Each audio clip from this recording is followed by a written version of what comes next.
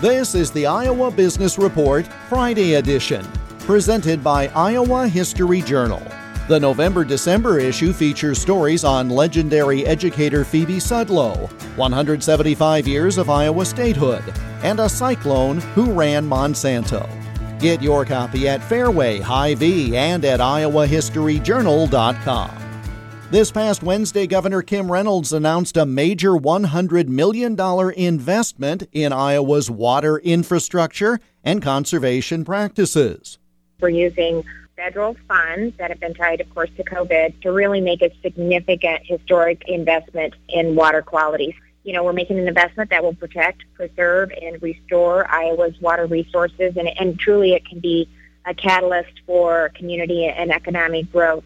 Of the $100 million, $75 million will run through the Iowa Finance Authority for water infrastructure, addressing nutrient reduction, drought resiliency, flood risk, public health, promoting reuse of water and wastewater.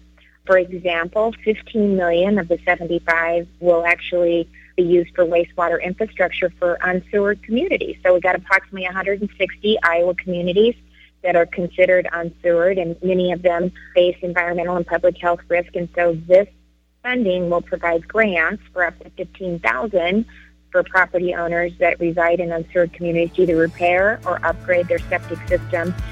And the governor told me $25 million is being set aside for the Conservation Infrastructure Project at the Iowa Department of Agriculture and Land Stewardship.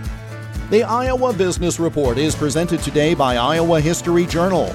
More online at iowahistoryjournal.com. I'm Jeff Stein for the Iowa Business Report.